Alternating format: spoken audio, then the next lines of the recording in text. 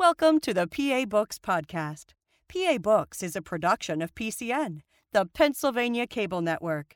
This program features interviews with authors of books on Pennsylvania people, history, sports, business, nature, and politics. We hope you enjoy this podcast.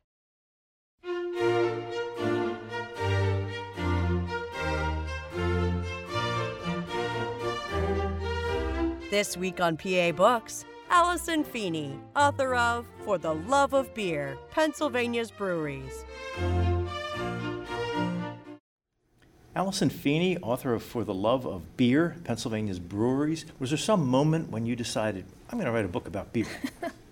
No, it is something that has come about over the last couple of years of doing some research, and it was one of those things where I did a bunch of academic papers, and then every time I would write it, other people would say, oh, this is great stuff. And so I thought the general public should know all the great things about Pennsylvania's beer history. Now you have in the references in the back a couple of articles you wrote for academic journals. It sounds like beer trail maps and the growth of experiential tourism, cultural heritage, sustainable development, and the impact of craft breweries. How do you manage to tie an academic subject into something fun like beer? Yeah, well, it is fun, that's true. The tourism mapping, my background is actually in mapping. That's where I do most of my teaching. And tourism for agro-tourism, and people are really trying to enjoy going to breweries and wineries and festivals. And if you look at all the tourism maps around, they sort of don't really do the justice for the brewing industry. So that's where that article comes from. In terms of our sustainable development, that really came about by visiting these breweries. When you visit breweries in some of these small towns, it's amazing the hard work and dedication that some of these brewers have put into really sort of redeveloping some of our small main streets, and then also revitalizing some of our large neighborhoods and large urban areas. Do you feel like you're sort of getting away with something, going to breweries and festivals and all this and counting it as academic credentials? No, actually it really is hard work. I've read a lot of academic papers along the way, and so there's a lot of research that goes into this. It's very timely. Agritourism, again, is a big input in a lot of not only geography, but sociology, anthropology. So that is a big sort of trend with our local food to farm type of table right now. And yeah, I certainly enjoy myself along the way, but yeah, it's pretty good. So if somebody buys this book, what do they get? Really a celebration of Pennsylvania, our amazing history, our cultural heritage, again, some of the architectural treasures that we have in the state, and then a lot of our local lores and legends that individuals, brewers are trying to promote about their hometowns. So it really is a book that kind of synthesizes a lot of the stories that the brewers are trying to tell and kind of putting it into context so that people can appreciate all Pennsylvania has to offer. Well, you have a lot in here about the history of beer in general. Did you know much about that before you wrote the book? I do actually have a history degree too, and so it is something that I have always enjoyed the history of. And the project actually came about when I was doing a student research project with a student of mine, and we were going through all the old wills and testaments of the earliest settlements here in Pennsylvania. And some of our earliest settlers had very little and certainly no monetary value, but the things that they would show up in wills were often the brewing equipment, and that equipment was passed down to women. And so it was really one of the main artifacts that was sort of historically passed down to women through, as sort of personal possessions. And so that I found really interesting, especially since today it's a very male-dominated field. Well, you write here, what is often overlooked in history is the fact that until recently, women were the driving force behind much of the world's beer production. While men were out hunting and gathering, the women were in charge of brewing beer.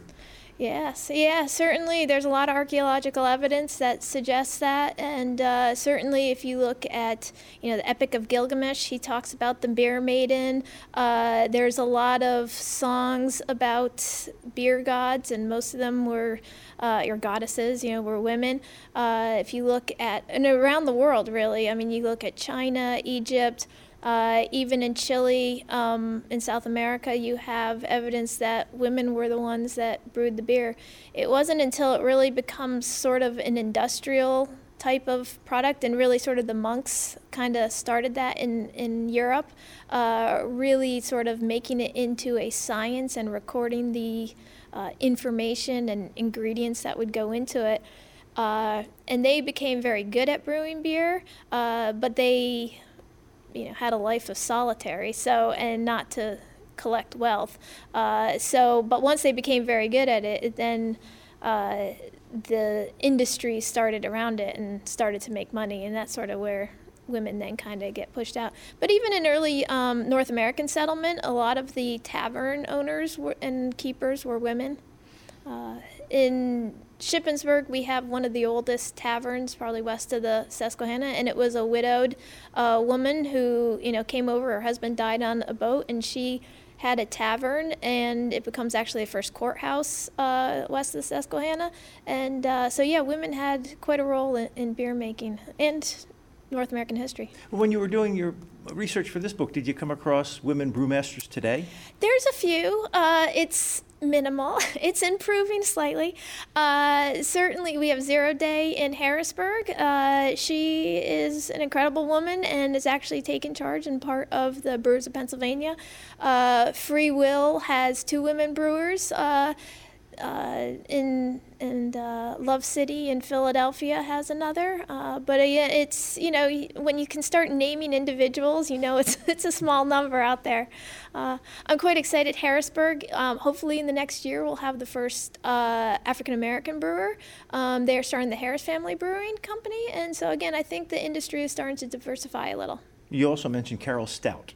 Yeah, she is one of the first. She's actually called the Queen of Hops. She was one of the first women brewers post-Prohibition, and they had the Stouts Brewery, and that is part of a larger complex, with a steakhouse, and now they have a bread and craft shop too that goes along with it. And yeah, she used her degree in biochemistry, and was one of the first sort of in the state to really start brewing beer. Now, you mentioned the Epic of Gilgamesh and ancient beers in Peru. What is it that beer that we drink today has in common with those beers that you can still call it all beer? Probably. Hopefully today our beers are tasting better. I think it's probably. Now we have Patrick McGovern. He actually works in trying to recreate some of those recipes. And so if you really want to taste one, you certainly can. The actual ingredients are really sort of, is probably what makes it beer. Probably that malted barley is one of our first sort of harvested products that, throughout history humans started cultivating and harvesting to make beer. And again, if it was by accident or purpose, that part we may never know, but clearly it had some redeeming qualities, and enough that people would make it again and again. And it obviously it filled a niche. Again, we're talking about a time where there's no painkillers, medicines. People didn't understand contaminated water sources, and so it really was seen as a healthful option. So if you had drunk one of those beers that was made in Peru, what would it have tasted like? Good question. I haven't had one. I'm not really sure. It probably would tasted fairly similar. You probably would have drank it out of straw. There wasn't sort of that same filtering process. It wasn't until much later that you really start getting hops involved. Hops become about 8th, 9th century. We start seeing hops appear, and that really is the flavoring as well as the preservative aspect of beer. And so, it would have definitely tasted different. And if you had gone into a tavern in colonial Philadelphia or colonial Pittsburgh and ordered a beer, what would it have tasted like?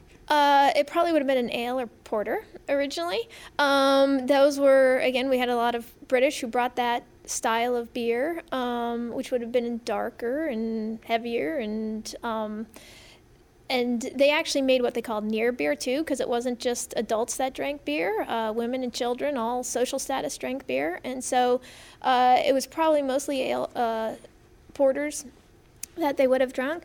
It's not until you get sort of the influx of Germans that really start sort of taking off. And, the mid-1800s, you start getting lager yeast getting brought over. And that made a much cooler, you have to cool it to and drink it at a cooler temperature, and it's also clear. And so it came at a time when North America, obviously we have warmer summers, and so it was seen as more refreshing. And you also have the Glass Act patch, which means people actually started seeing their beer in glass rather than in sort of heavy tankards. And so it was a very, light, refreshing, nice-looking beverage that people enjoyed drinking, and it really took off. And that's part of the reason why Pennsylvania becomes the leader of beer production. For about nearly 100 years, we almost doubled every other state in the nation prior to Prohibition. Was colonial beer carbonated?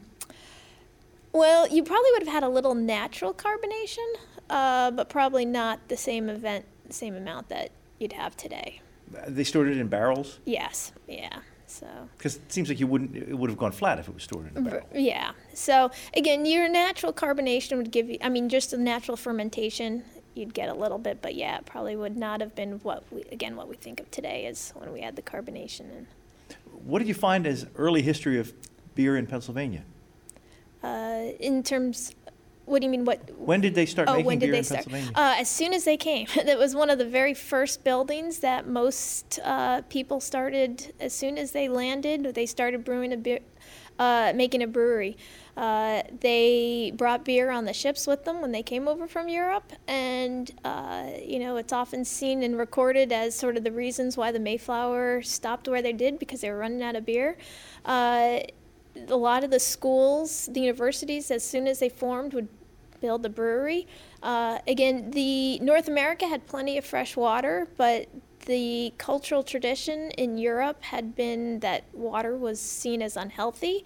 And so it was one of those things that they just saw as a natural sort of way to stay alive, was to have beer. So you write in here, doctors often prescribe dark, rich porters for nursing mothers, the elderly, and those who were sick or frail. Commonly, people would start their day with a breakfast beer and continue drinking at work. Yes. How'd they ever get any work done? Yeah, well, again, they did make a variety of different kinds of beers, lower alcohol, and what they called near beer too for children. But yeah, it was seen as a prescribed method of. My mother actually gave birth to my sister in England, and the doctor prescribed Guinness for her there to start breastfeeding. So, and my sister turned out pretty smart, so it must have worked. When did it start becoming a product that people would package or you would buy somewhere other than at the alehouse? Yeah, I believe cans become 1935, I believe, is when you first start seeing the first cans. And that really does transform society. So prior to that, you would have had sort of a male drinking by probably in a saloon, and when you start getting cans, you can actually start exporting it, bringing it to parties, to if you're going on a picnic, that kind of thing, and then you do start getting then bottled and mass-produced beer sort of from the last sort of 1930s, 1980s kind of thing is sort of the major beer production.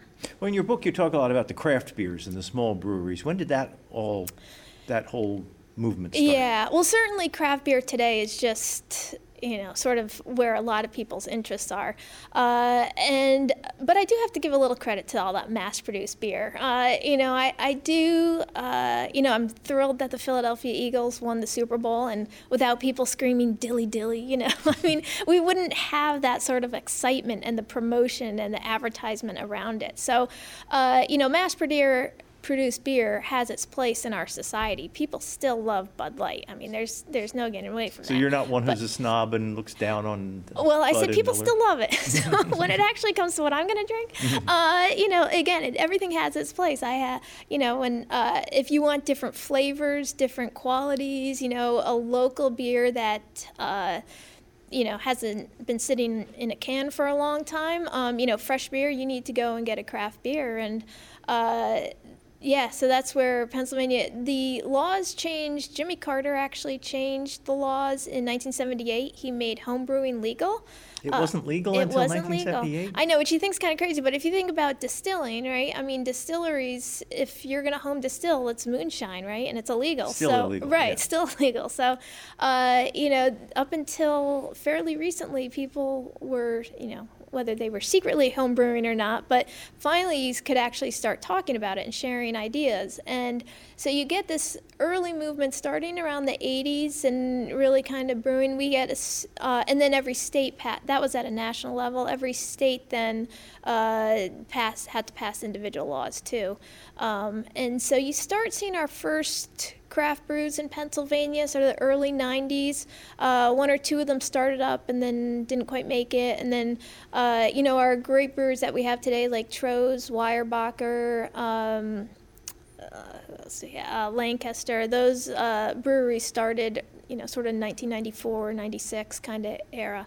And so they're now celebrating about 20 years of success, and they're really growing. Where does Yuengling fit into that? I mean, does that qualify as a craft beer or not? It is based upon the size of production, and that's really sort of what craft beer is based upon, how many barrels are produced and outside ownership and, a few criteria along those lines. But yeah, we have two breweries in Pennsylvania that withstood Prohibition, and Yuengling is one of them. And, they proudly promote that on their label, saying the oldest beer in America. Straub Beer is the other one. They're considered a legacy beer up in St. Mary's. And, both are great. If you get a chance to go visit them, you get to really appreciate sort of the history. You go down in the tunnels of Yuengling, and you can see where they put up a brick wall during Prohibition, and and they've all had to adapt as well. They keep trying new things, and they're adapting from the past into the future as well with the craft beer industry.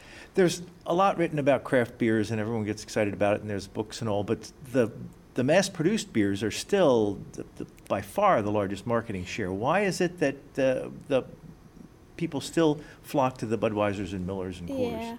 I mean, their sales are declining slightly, but yeah, they still definitely have the market, and it's a billion-dollar, multi-billion-dollar industry, and they've become global conglomerates. I mean, it's amazing how successful those businesses have become. And if you think about it, they started from, very poor immigrants moving to this country, really just sort of hard work and building their businesses. And so those businesses are quite a testament to what, the beer industry can do.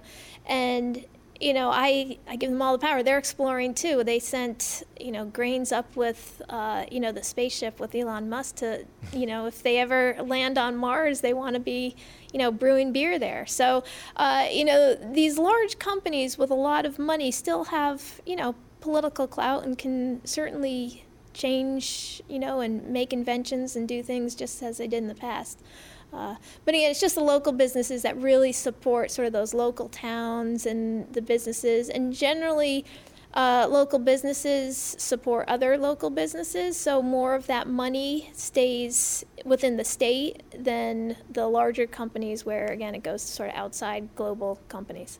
Now, there was a time after Prohibition and before about the 1960s that every town had its own local brewery, and then there was consolidation. Why did that all happen? Yeah, well, they had to compete with some of these larger companies. Yeah, a place like Pittsburgh, for example, went from having, I think there was about 30 that survived Prohibition, and they got down to 2 by sort of the 1950s. And they had to just compete, that mass market. Those companies that did survive Prohibition really became very clever in their marketing schemes. They actually started getting the entire market with refrigeration, transportation. They actually started buying refrigerated boxcars. And so they were able to offer things cheaper and, again, just sort of undercut the market there.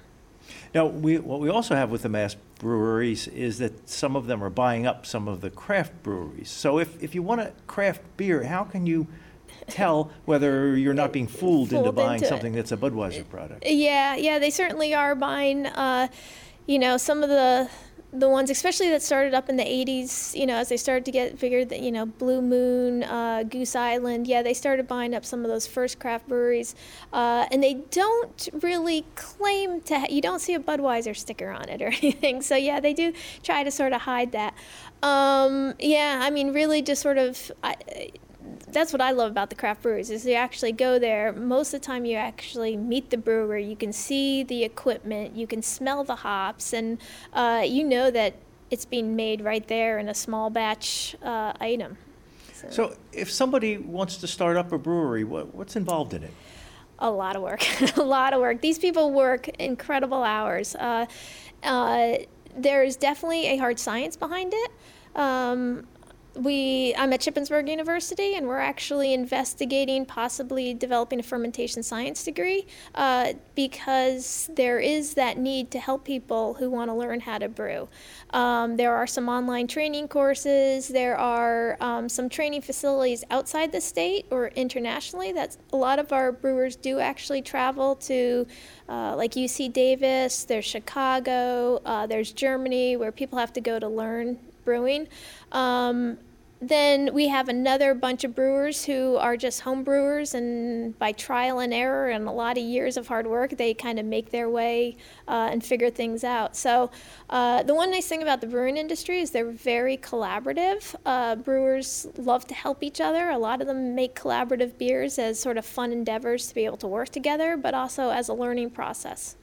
When you were doing the research for this book, you talked to a lot of brewers, a lot of people who started businesses. Did you figure out what is common thread among them that makes some of them successful?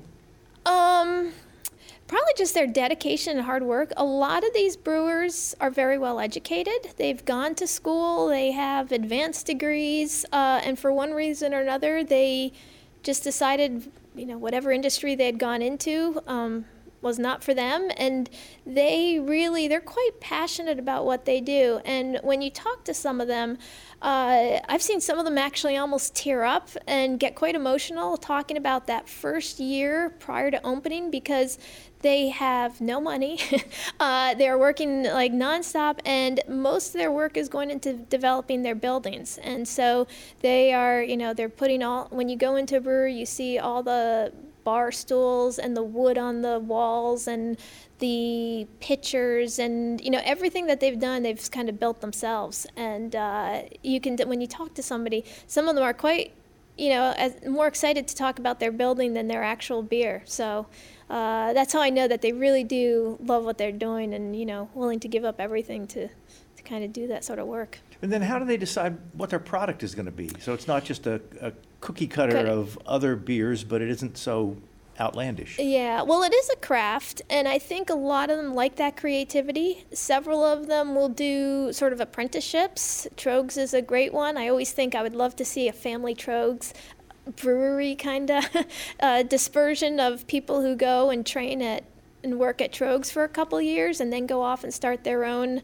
brewery. And they're quite excited about going out and trying their own recipes. And so Collusion, for example, down in York is a great example. He went and trained in Germany. He's very knowledgeable about beer. He makes a different batch almost every time. He just loves that creativity. I think I was there when he made his 100th batch, and I think he said about 97 of them were all different. But that's really sort of the need for the education, that quality. Again, when you're trying something, these people do need to know what they're doing so that it comes out tasting good too, so it's not just an experiment. And that's, I think, where the science behind it, that a lot of them do have some sort of chemistry or biology type of background. How much money does it take? I think quite a lot. Quite a few go through crowdsourcing or try to get multiple partners. Even just the legal standpoint of getting up and running, Pennsylvania laws luckily keep improving, but we still have some things kind of hanging over from Prohibition, and opening a brewery and getting the licensing and all that is not easy. And so again, a lot of them do have to seek a lot of legal counsel. So it takes a lot of effort and a lot of money for some of these brewers. So are there every now and then a state or federal inspector who shows up that everyone has to? Yes, we do have a PLC, the Pennsylvania Liquor Control Board, and they, yes, but especially before they open, they'll go in and improve, check, and they go through and check. How many of the breweries have restaurants attached, and how many are just tasting rooms? Almost all of them have some food, and again, I'm not positive on all the Pennsylvania laws because they sometimes change, but they do need to require to have some food offered if they are having a tasting room. So some of them will just have food trucks quite often to start with. Some of them will start off with just small items like pretzels. Some will allow you to bring other food in from, especially in neighborhoods where there's, some great restaurants nearby.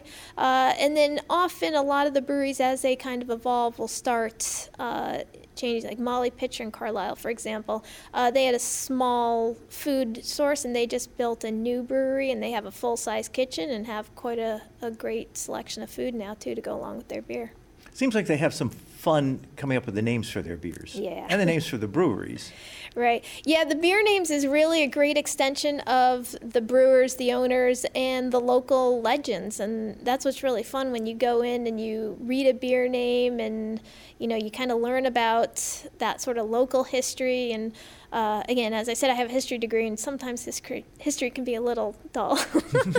And so, being able to tell those local stories and the local legends, is a way of passing on that information. And again, we've become a society where we often don't storytell as much as, our ancestors did. And I think the breweries kind of do a nice job of keeping that tradition alive.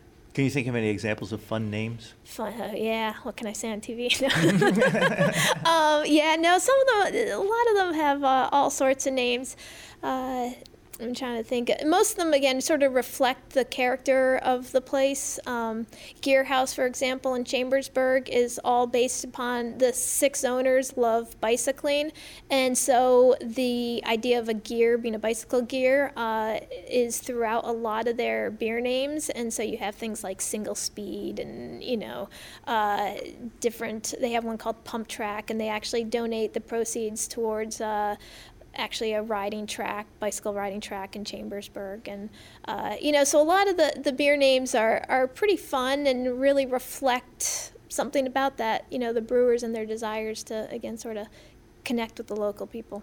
Another thing they can have fun with is the labels. Yes.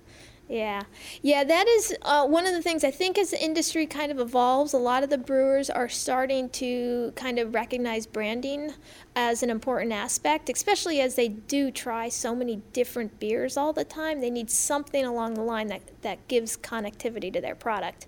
Free Will, for example, has a tattoo artist make their beers, and they have a delightful, they can and they have quite colorful products out there. So, and then a lot of breweries will have, I always said I'd have a book just on chalkboards. And because, if you go in, partly it's because the menu's always changing, but they usually have a very colorful chalkboard with, designs and all sorts of things. Now, if you have, you've started your brewery and put your money together and you have a product and you have a tasting room, how do you then get it distributed? A lot of them actually just do not distribute, actually. A lot of our craft brewers at this stage are, you have to go there to, they don't actually package. And so now they do have growlers that you can take out to go. But most of them just sort of serve in their brew house. A couple of them will have a small bottling operation. To get to this stage where you're canning takes another large investment. So that's why you find a lot of the breweries, the ones that are initially starting don't have those sort of money to actually, So how do you get the local restaurants or local bars or local beer distributors or the grocery store to carry your beer? Them? Yeah. Well, in terms of the restaurants, they would bring in kegs. And, so certainly, you will get quite a few restaurants around the area carrying a local craft beer or two, and those would be brought in on kegs, fairly regularly. And yeah, when you get to actually the state distributing stores, you start to get to some of just our larger craft breweries, places like Trogs.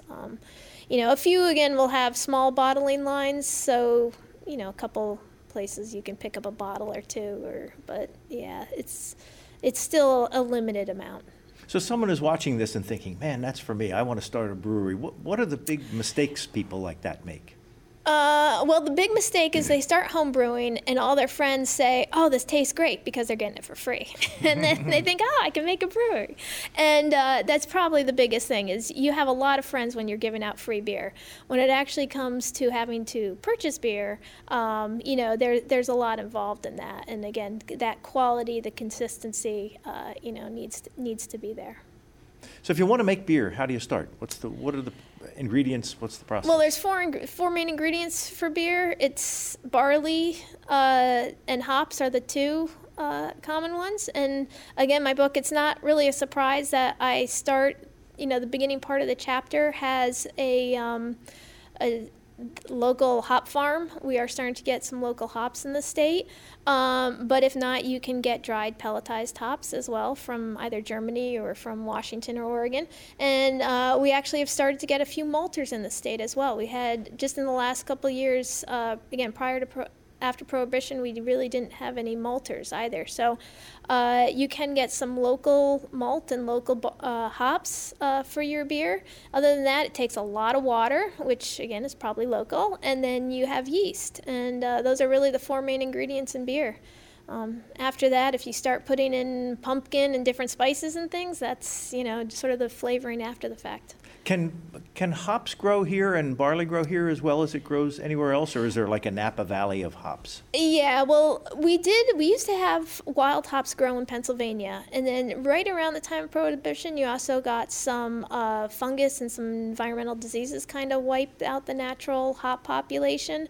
And really, for about 70, 80 years, we didn't grow any hops in the state. And it's really just starting to come back.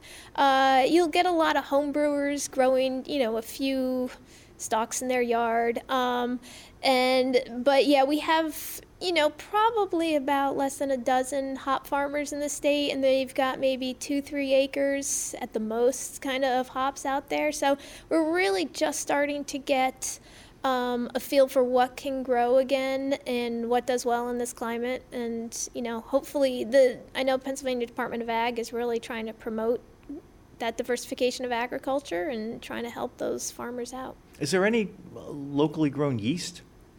Yeah, that's actually, so a lot of people do, you can purchase a variety of yeast if you're a home brewer, or again, different places will have specific yeast that they use over and over again.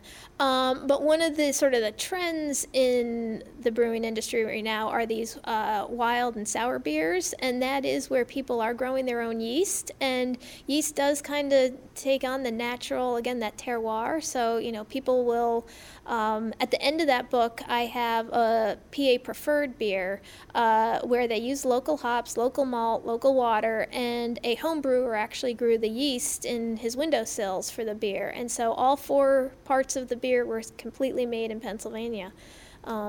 So yeah, some of our breweries, Roy Pitts, for example, they just celebrated 10 years in Chambersburg, but they now opened up a new location in Philadelphia, and that brewer is excellent at, the science behind the bacteria for wild and sour beers. And we have a new one opening up in Camp Hill that's supposed in the next week that's supposed to be dedicated often to a lot of sour beers too. So.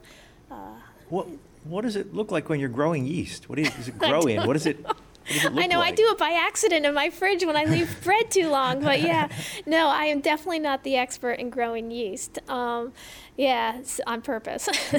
So yeah, but they do, they have a lab. They grow a couple of these breweries are starting that scientific process. They have microscopes and they are, analyzing their yeast and growing them and really sort of taking the science of that to the next level, so that we can get the wild beers. I love them, but they all, they're a little different. They're not for everybody. They definitely have a little of a sour pungent to them. So, how many breweries did you visit to write this book?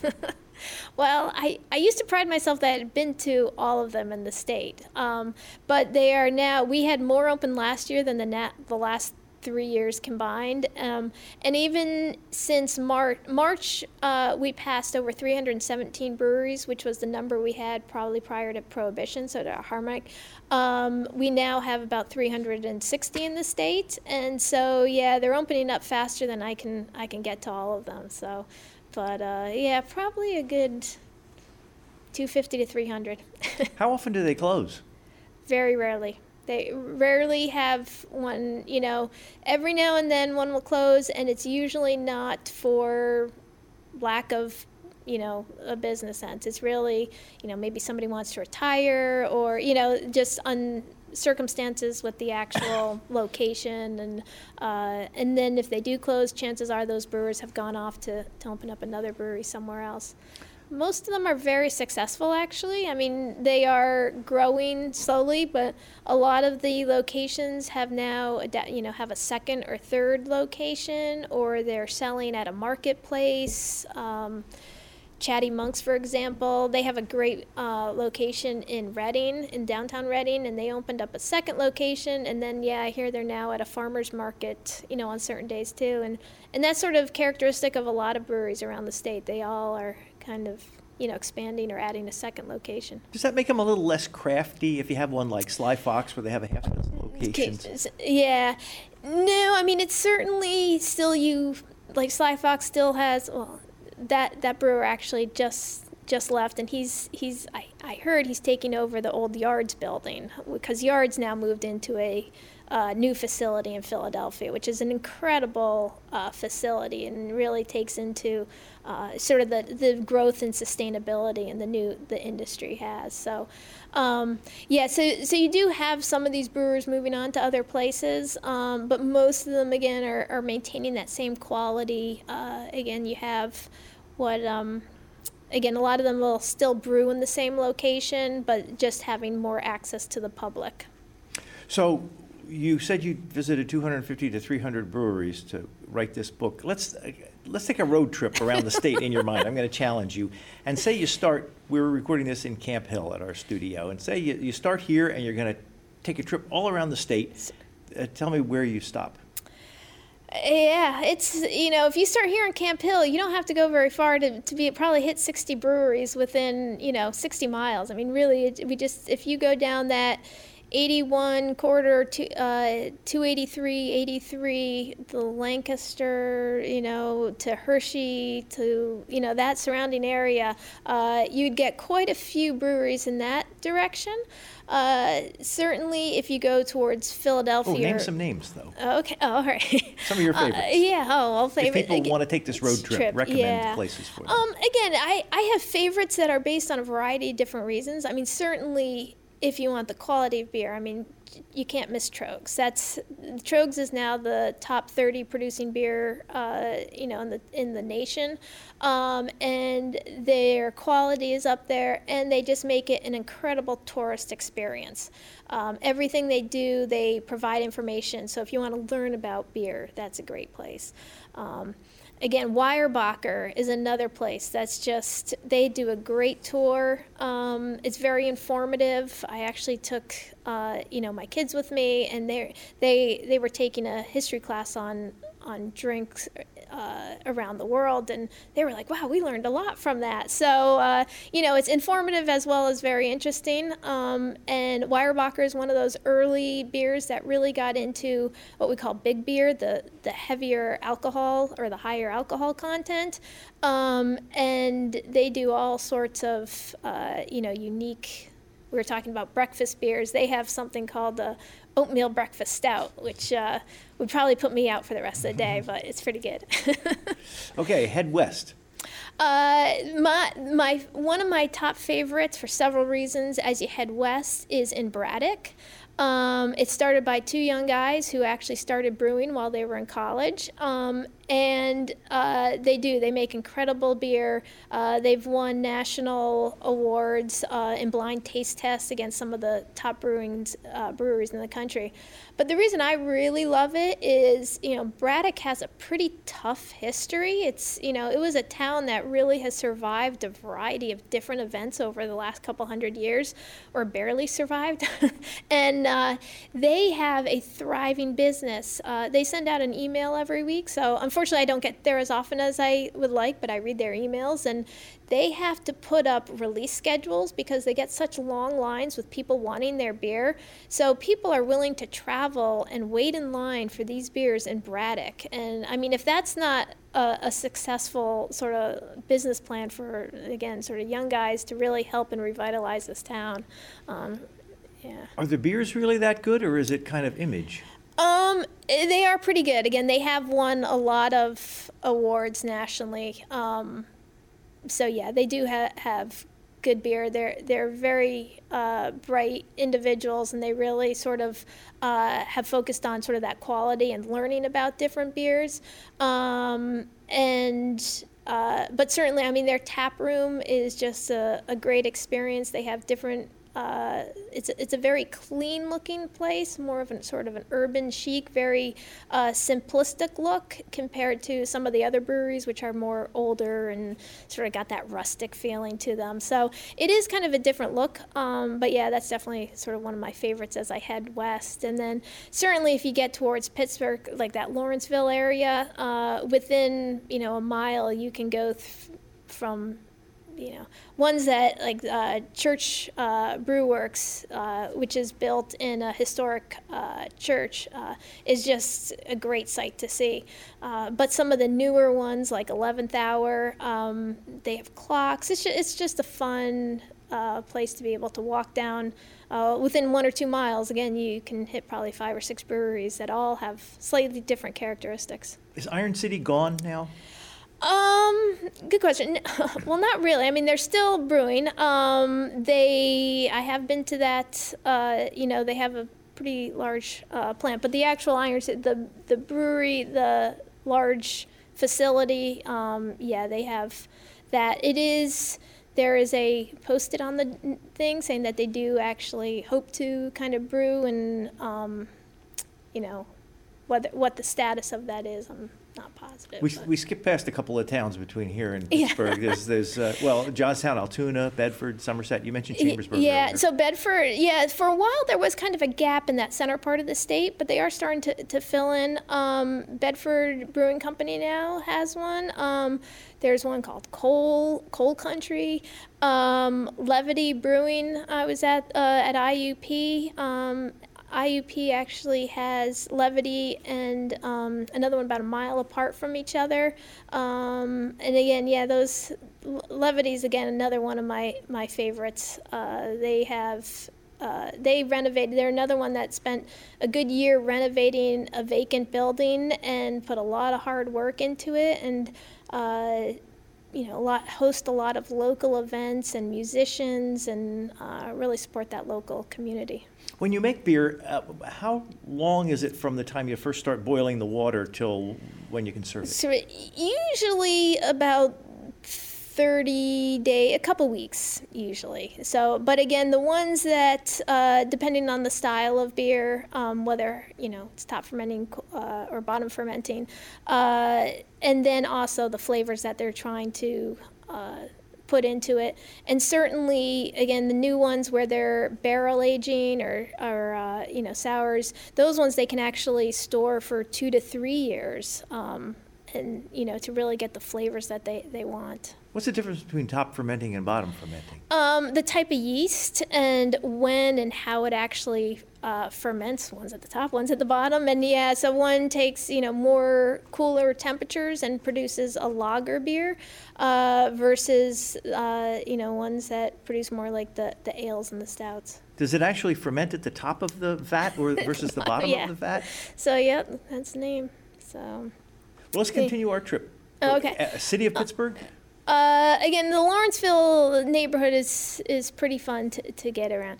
And then certainly as you get, if you travel north from there, you get like North Country Brewing.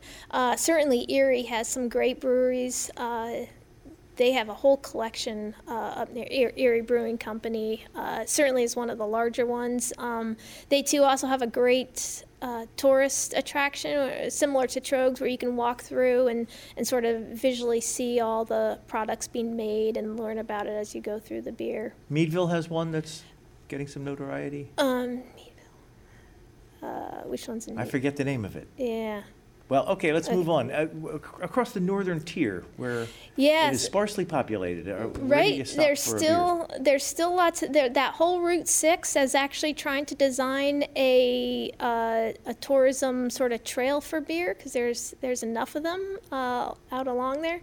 There's a neat one in called Nob Hill, which is attached sort of to a winery, but they have a tasting right along sort of the road, and you can learn about how it's made, and they have both beer and wine there. Or some others. It's now called Ironheart. That's one of the breweries where we said, rarely does one close. There was one called Three Guys and a Beard, and that was in Carbondale. And that they sort of restructured, and so one of the owners is now runs it as Ironheart in Carbondale. And again, that's another great example of, a town that really kind of is in decline, and from past industries, and you go into this town and you have a little brewery and you have all these people in there sitting around chatting, and it's quite nice. Yes, one section of your book, how microbrews have helped with urban or small town revitalization. Yeah. Rusty Rails is one of the examples I think is great. That's sort of north central, but it is in a small town. I think there's like 300 people, and yet you have this incredible brewery. So it's really a destination brewery for people to go to. There's a rail trail along it, which used to be the railroad, hence the name Rusty Rails. And it was an old factory, and so it's a beautiful building, and it's like 2 stories. You look down into the 3rd story, which is the basement of where the brewing tanks are. That has incredible food, and it's really a nice patio. So again, if you've been along the rail trail, you can relax afterwards and enjoy the food and drink afterwards. You also write about the buildings and some of the unique buildings. You mentioned one is in a church. What are some other kind of quirky adaptations? The church, Battlefield Brewworks in Gettysburg, is in a Confederate field hospital, which is, again, just a beautiful building. Selinsgrove, I think, is really noteworthy. He was the first governor west of the Susquehanna River, and it's in Simon Snyder's mansion, and it's in the basement there. And he was one of the first governors across the whole nation to speak out about slavery. He's also Pennsylvania's only 3rd term governor, and so he's a really important person. And we have a brewery in his mansion. Let's see. We have gone around the corner to Scranton, Wilkes-Barre. Scranton has a great one called Breakers Brewing, and it is all designed. It's in an old schoolhouse, and it takes in a lot of the history of the anthracite coals that was from the area, and so you see a lot of the pictures of coal miners, and then they have a lot of their beer names reference like anthracite coal or the coal fire, and there's different, food items that all kind of reflect different parts of the coal industry. Lehigh Valley? Lehigh Valley, I would have to say, well, there's a couple interesting ones there. They actually have have a group of brewers that work together and try to sort of collaborate, so it's hard to pick out 1 or 2 in that area. Certainly Bond Place Brewing. That is a small brewery right downtown Lehigh. They are very creative, and they sort of epitomize craft craft brew, if you want to go in and learn about beer, they are always there working. They are very gregarious and would love to talk to people. And they always put little videos up on Facebook and Instagram and stuff. So it's easy to to learn from them, as well as see some of their quirky behaviors. But they've won some awards at the Great American Beer Festival too, and really put some good stuff out. Also in that area, you have Fagley's, which has 2 locations, Allentown and Bethlehem. They were one of the first to adopt solar and wind power and some of the sustainability efforts of the state. Hidden River is another one that's in it's on the property originally owned by William Penn, and is just in a beautiful old house, in a really neat location. How often do you come across a beer that's new that you like? About 5 o'clock. No. Yeah. Quite often. I mean, I do. My actual preferences change based upon the season and what I'm doing and things. But these people really do have done some creative things. And again, not everything is for me. I've, had some flavors that I'm not necessarily thrilled with, but I still appreciate the quality and craftsmanship that they've put into that. So, so even if it's a beer flavor, and that's what's great about a lot of these breweries, you can try samplers. And, the brewers or the bartenders are usually really, they want to please their customers. And so if people says, I don't really like beer, I don't like dark beer, they like to hear that and they want to know, and they were willing, they'll give little samples out and try to make suggestions to actually, pick something that people do like. Do you have favorite styles and styles that you don't like?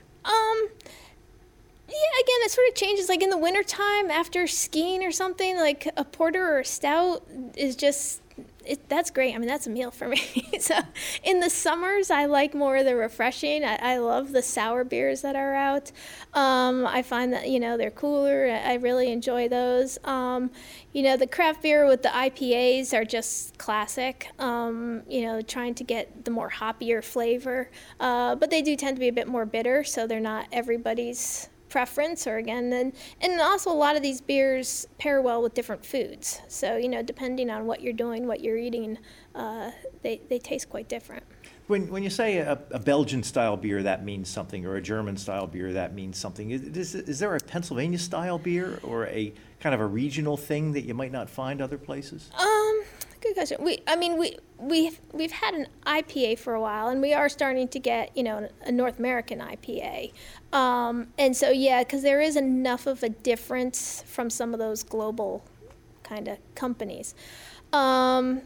No, I would put Pennsylvania beers up against most of the nation. We do outproduce California. We took over as the largest producing state in the nation. And, when people think of craft beer movement, they often think of the Pacific Northwest. But Pennsylvania is actually overtaken that. And, I think a lot of our brewers can, nationally stand up to anything that Denver or Seattle can put out. So actually the town, that was another place to go. Phoenixville actually has more breweries per 5 mile area than it ranks in the top 10 of per breweries per square mile in the country. It's interesting. They did go through a revitalization, and the town put some money into putting in a rail trail and a historical center and things like that. And you had a few like Sly Fox, Iron Hill, put in, as major anchors.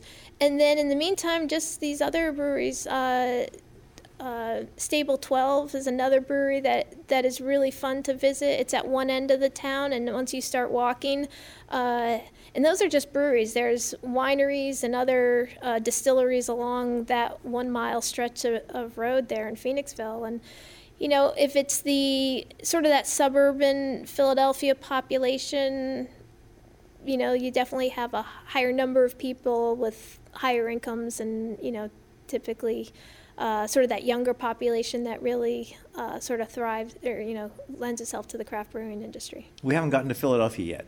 If you're in Center City, Philadelphia, what do you Center City.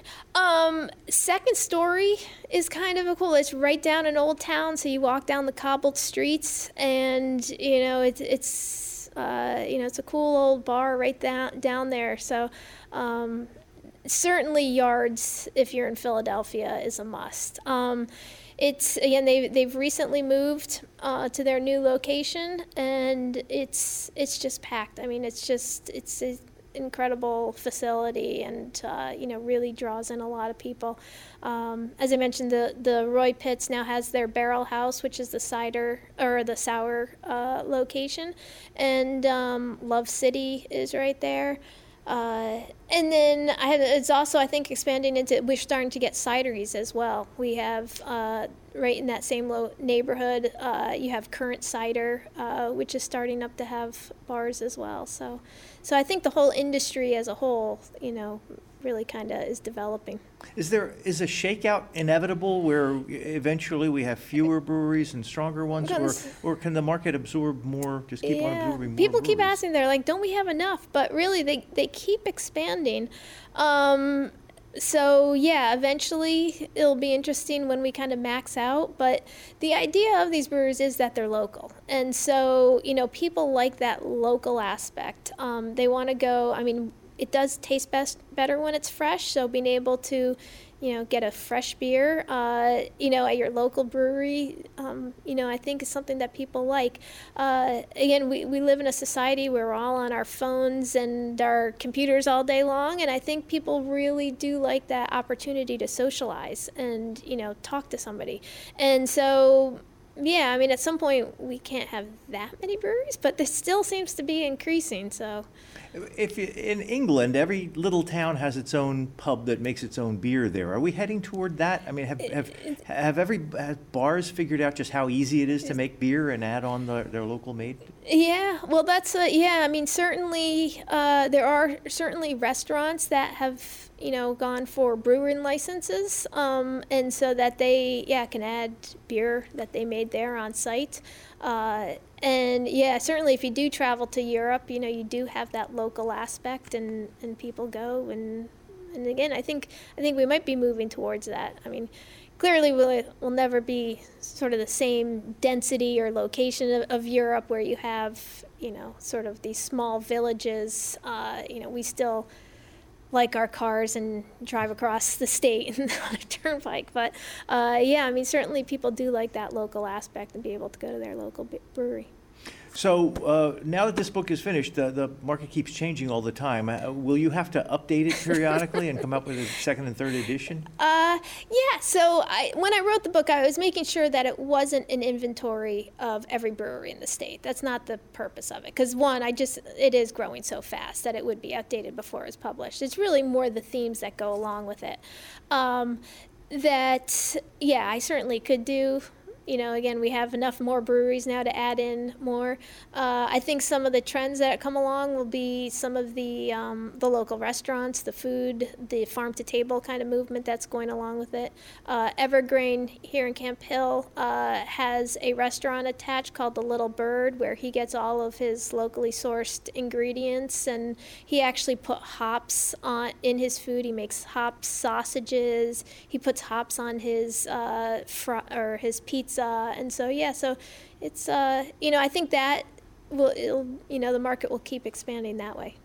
We've been speaking with Allison Feeney. She is the author of this book, For the Love of Beer, Pennsylvania's Breweries. Thank you very much. Thank you. You've been listening to a podcast of PA Books, a production of PCN, the Pennsylvania Cable Network. Full episodes of PA Books, as well as other PCN programs, are available to stream with the PCN app. Visit PCNTV.com or the App Store for details. Like us on Facebook.